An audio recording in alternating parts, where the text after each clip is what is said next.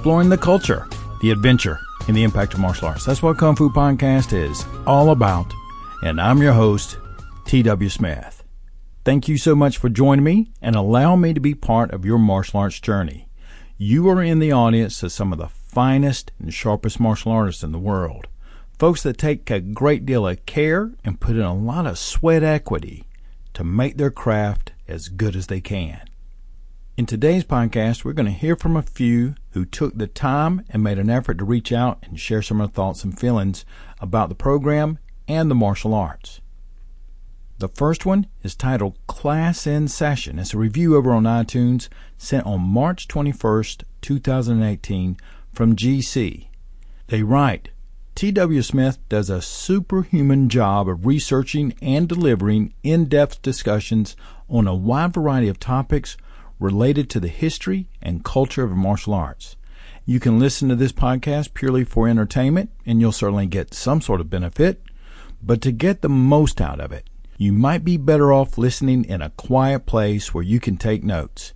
Even though it says Kung Fu in the name, he doesn't limit himself to the Chinese martial arts, and I can strongly recommend this podcast to any serious martial artist of any style. Thank you, GC. When this program began, it did strictly focus on Chinese martial arts. I was trying to keep it really close to the tightest part of my wheelhouse. But as the program continued, I continued my training and learning. It expanded from there.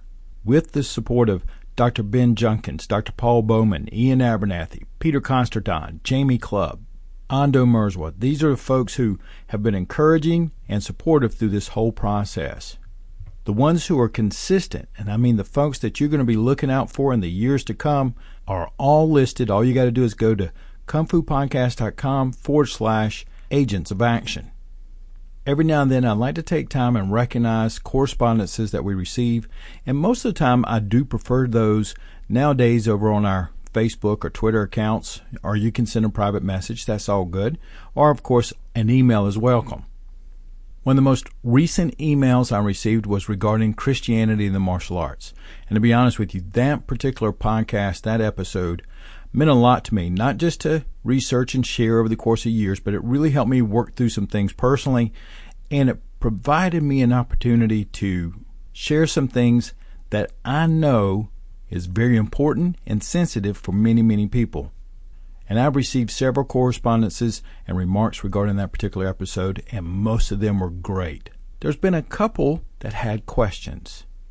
For example, one of our listeners commented that there were strands left in the Christianity of martial arts where I didn't tie everything together perhaps as neatly as I do in other episodes. And I wanted to make sure that I commented and recognized that I didn't tie everything together in a nice box with a bow. As I stated in the episode, I didn't want to do things that were going to persuade you or dissuade you to practicing any form of religion, but particularly in that episode, Christianity, and giving you some ideas of answering the question, can you practice martial arts, wear a gi or a Kung Fu uniform, and then pull out your Bible to say your prayers? Answering that question is not up to me to do for you. However, I did want to lay down a historical platform and give you some ideas of what kind of challenges you might find when you go against the grain, as well as how can you identify religious bullies. Then lastly, including some of the components of what it means to practice the faith of Christianity, for example, and yet abide by tactical, strategic, and physical skills that can keep yourself safe. But how you do that, those components, that's what we would call internal Kung Fu. You have to figure out how to make these things work for you. We also had an interesting correspondence where a listener went over to a martial arts class at a YMCA, and they had a problem with the fact that they ended up having to say a prayer during this martial arts class. And my mind was kind of split with this. First, I understand that if that's not your faith or if that's not what you wanted to practice, that certainly that could be a problem. However, if I go to a YMCA facility of any kind, whether I'm planning to take knitting, martial arts, or play a baseball game or rummy, I would expect to have to say a Christian-based prayer inside that facility for any activities that we might do there. The same would hold true if I went to a Buddhist facility or any other type of facility that by its initial presentation and face value tells you exactly what they're supposed to be standing for. Now you could flip that over and say, hey, here's a martial arts facility that teaches nothing but self-defense and nothing but your ability to protect yourself out in your community and environment. And 3 days a week for 2 hours, you roll around on the ground. And in my mind, that's the antithesis of the other. Certain things are found out not just at the face value of what something said, but once you get involved in it, is what they said in the front the same thing that you're going to get on the inside. And when those things come together, I think that's excellent because it puts me in decision mode. Is this what I want to do? The next correspondence is an email from Phil, and he writes, I rarely reach out to people that I don't know personally, but I wanted to say that I'm a big fan of your show. I think in terms of quality, entertainment value, and thought-provoking material, your show is not one of the best, but the best in the martial arts podcast world. I started listening to podcasts 2 years ago, and I needed something to listen to besides the radio during my 45-minute commute to work. It so happens that Kung Fu Podcast was the first podcast I started listening to, and after 2 years, it's still my favorite. Phil also states that he has a blog that he is starting and that there's not much there yet and he's working on the material. Then he continues by saying, there's a divergence going on in society where every day athletes are achieving incredible feats of athleticism that several decades ago are considered unimaginable. I live in the San Francisco Bay Area and know of people who compete in century runs. Running 100 miles is the new marathon. Then there's the CrossFit athletes and obstacle course racers doing awesome things as well. At the other end of the spectrum is an obesity crisis and people suffering from health issues associated with modern life. Phil goes on to share his concern that too many black belts, or the equivalent of high-ranking martial artists, contribute to the obesity crisis, which does bring up a good point. What is your standard for good health? Now, there could be many things that you might consider to be in good health. When I was much younger, it was mostly about my physique and my ability to carry out physical performances. Now that I'm much older and the thread's a lot thinner on the tires, it's about mostly just being able to wake up each day and not having to take ibuprofen to, get in and out of the shower. But, however, I think it's important for us to consider standards for ourselves. Now, I would not suggest using the body mass index, better known as the BMI. It is ridiculously skewed all by itself. I'd highly suggest, for example, get your body fat percentages estimated. Or you can even do an easier in-home assessment, which is called the waist-to-height ratio. I'll put a link in the show notes and on the website so you can find out what you need in order to do that and where you're supposed to take the measurements at. As I had mentioned this before, I'm going to have to break out my old physiology notes, and we're going to have to come up with some sort of formula for a martial arts PT test. I tell my students all the time, and I tell myself all the time, I don't expect perfection. I don't need you to look like or move like a movie star or a model or even be in a champion physique competition or to qualify for the U.S. Marines or U.S. Army. But I do believe that a martial artist should consider treating and living like an athlete would, with the mindset that you're always working to making yourself better, or to at least should strive to be in better condition than the average couch potato for someone their age and gender. How could you have confidence that you could escape 3 criminals with, let's say, knives if you can't sprint 100 yards or pull your ass over a standard fence? My son and I practice climbing over a standard 6-foot privacy wall in the backyard. I tell him, if you're ever confronted with multiple attackers, sprint, hit the wall as high as you can on the run, pull yourself over, and try to hit the ground running. And at 15 years old, he can get over it pretty darn quick. Then I have to get my old man rearing up there, and I don't hit it as fast as I used to or as high as I used to, but I can still get over it in less than 10 seconds, and I got to get much better than that.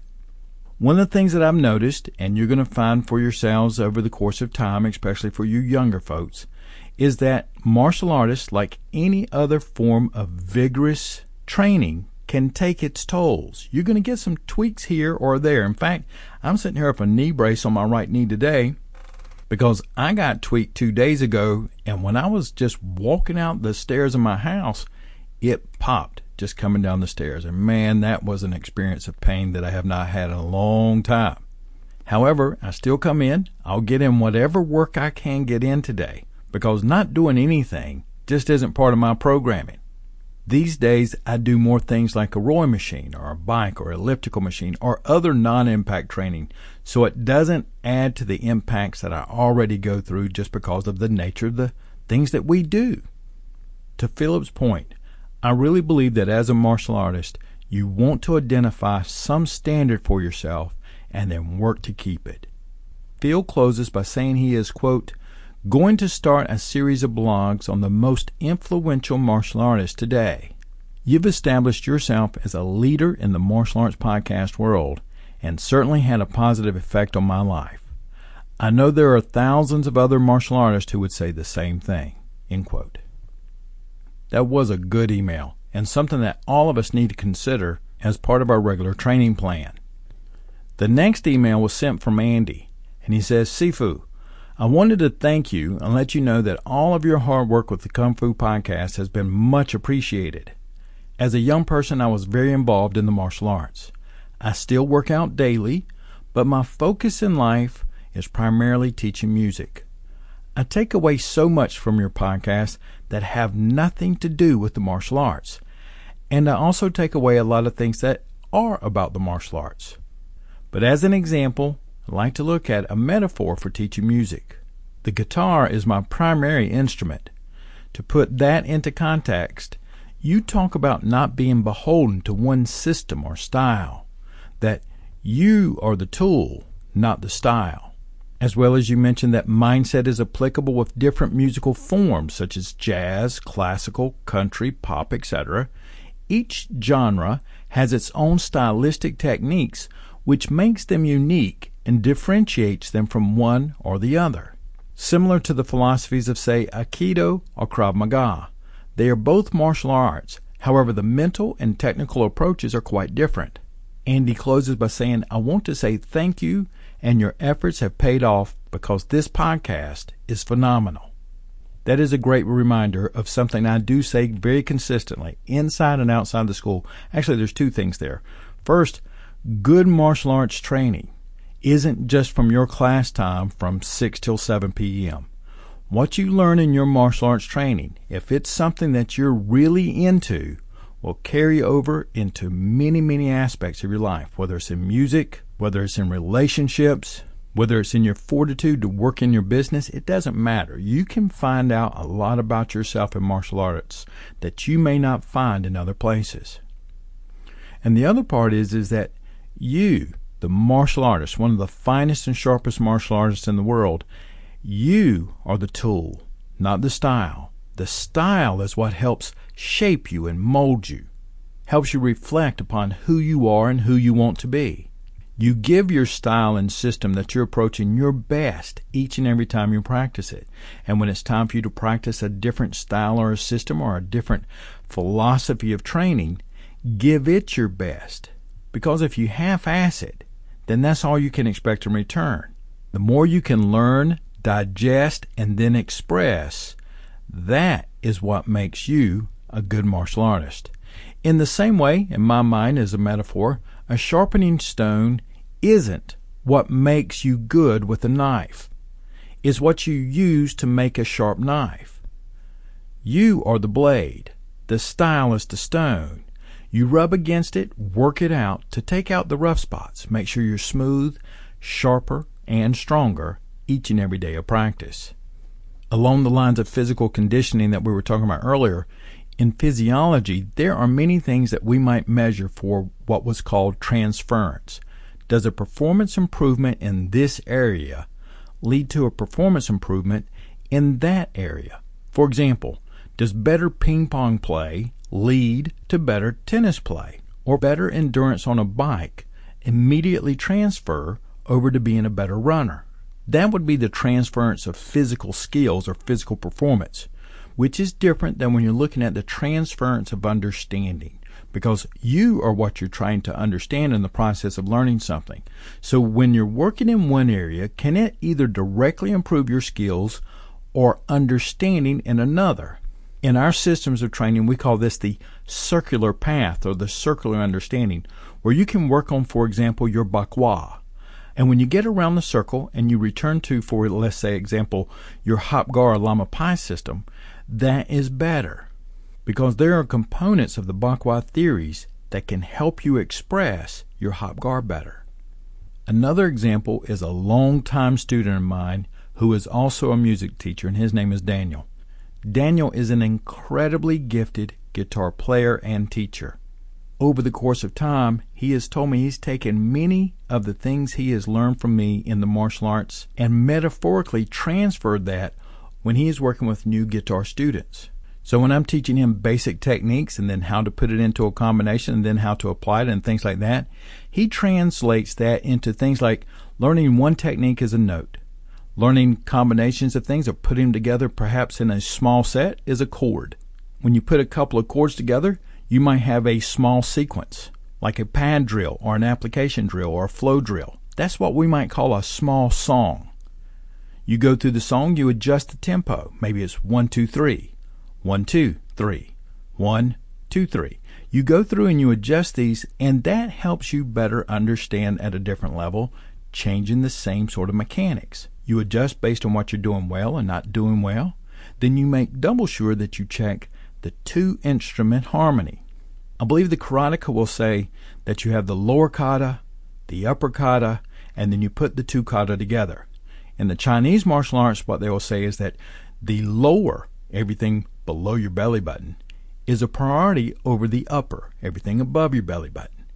And then eventually, those two things become one harmony. Then you work that until it moves without thought. Your lower body has to be worked till it can play with every note of the upper body, whether that's in short steps, hip transfers for power striking, flipping the hips for distance, or angles. Oftentimes I'll do a seminar and I'll do one that is titled Every Hand Has a Distance. And what that means is that every technique has a distance that it is better suited for. But that distance is judged by your feet, not by your hands. So that when you have the notes for the upper body, let's say for example vertical and horizontal hammer strikes, then you combine that with the lower instruments through drills until they have harmony with your footwork in every direction and every practice distance for that technique. The notes combine into chords, the chords combine into small songs, and all of a sudden you have a fighting form or a fighting drill that's about 5 to 7 combinations of techniques with a closing, which is your escape. You adjust the tempo back and forth until you've learned it so deep in your motor cortex you don't even have to think about it. A good example happened just a couple of days ago. I corrected a student who was throwing a 3-strike combination. The student looked at me and said, "How did you know that? You weren't even looking down here." I told him it's because I heard the same tempo each and every time, and that I knew that he had 1 long hand and 2 short hands. So the tempo can't be bam, bam, bam. That's 3 long hands, 3 3/4 notes. I need a 3/4 note, a half note, and then a quarter note, and that's how I want those strikes to come out. Bam, bam, bam. Within a couple of minutes, he adjusted the tempo. It looked better, his power was better, and it sounded right. Another skill that has helped me is the transference of skills in dance, both physically and mentally. The only dance I've ever really practiced is the West Coast Swing. Hanshi Doug Perry's talked a lot and is a champion shag dancer. One of the things that you will find if you practice one of these slotted type of dances is the amount of work that is taken in footwork drills. You also have to improve your tactile sensitivity. What is the other person doing? Where are they? Leading and following. Are you clear in the message that you're trying to send and communicate, or are you being ambiguous? perhaps one of the most important components of it is that you have to keep moving. The dance does not stop. You got 3 minutes. Whether you screw it up or not, you pick up with what you got and you keep going. You can also think of it like this. We talk a lot about in practicing our martial arts that we go through progression. Compliant versus uncompliant training partners. If we can't get it close to right with someone who is compliant and willing to work with us, how are we going to do when someone is uncompliant? One other skill that I developed that I did not have was the mechanical method to breaking down speed. You have these 8 things you need to do, and to be honest with you, that's actually a short list, in 3 seconds. What you will find in dance, just like realistic combative flow training, is that 3 seconds is a very long time. Another metaphorical tool that is excellent for helping you enhance your martial arts is cooking. Good martial arts is just like making good cooking oils. You got to have a good base, the oil. You got to have a good environment, preferably like a glass jar, or a place to work and train. You also need to find good ingredients, preferably the best that you can find in your area. Those would be the same as your techniques and your conditioning. You must develop good understanding. You have to know what you're trying to make or what you're trying to do. Without a good understanding, you can waste a lot of time, waste good ingredients, you can waste a good base, or worse, create an illusion for yourself because you'll end up making poor assessments of how things work because you have a poor understanding of the theories behind it. Anytime you're making good oils, you got to have regular agitation. You got to shake it up occasionally, mix it up. That's where your pad drills, different partner types, getting thrown down and getting back up, those are all regular parts of good agitation, and they help you improve. Lastly, and perhaps most importantly, there's no rush. You've got to have good soaking time. Good oils cannot be rushed. You can't cuss at it, threaten it, or beg it to saturate faster. It's going to move at its own pace, naturally, just like you're going to learn and just like you're going to apply throughout the course of your martial arts training. So 3 things that I use regularly in my martial arts training and teaching as conveying understanding and skills is understanding music, changing tempos, changing rhythms, all the skills that are listed that you develop when you learn how to dance, as well as sensitivities and a mindset that you've got to keep moving. Then lastly, good cooking. As I bring this episode to a close, I want to let you know that I'm bringing together a timeline with some of my pictures back in the early 90s and some of the videos of my early career so that you all can look at it. I occasionally pull those out because several of you have asked about them. And then I also want to make sure I announce that in the next episode, we're going to be featuring Agent of Action Peter Consterdine. There's going to be a lot of fantastic information in this next episode. I'll be recording that soon. Thank you so much for joining me, and again, including me as part of your martial arts journey. Get the most out of your practice. Do the best you can. I'd love to hear from you, whether that's on our Facebook page, our Twitter page, or send me an email by going to kungfupodcast.com. Take care, and I'll be talking with you real soon.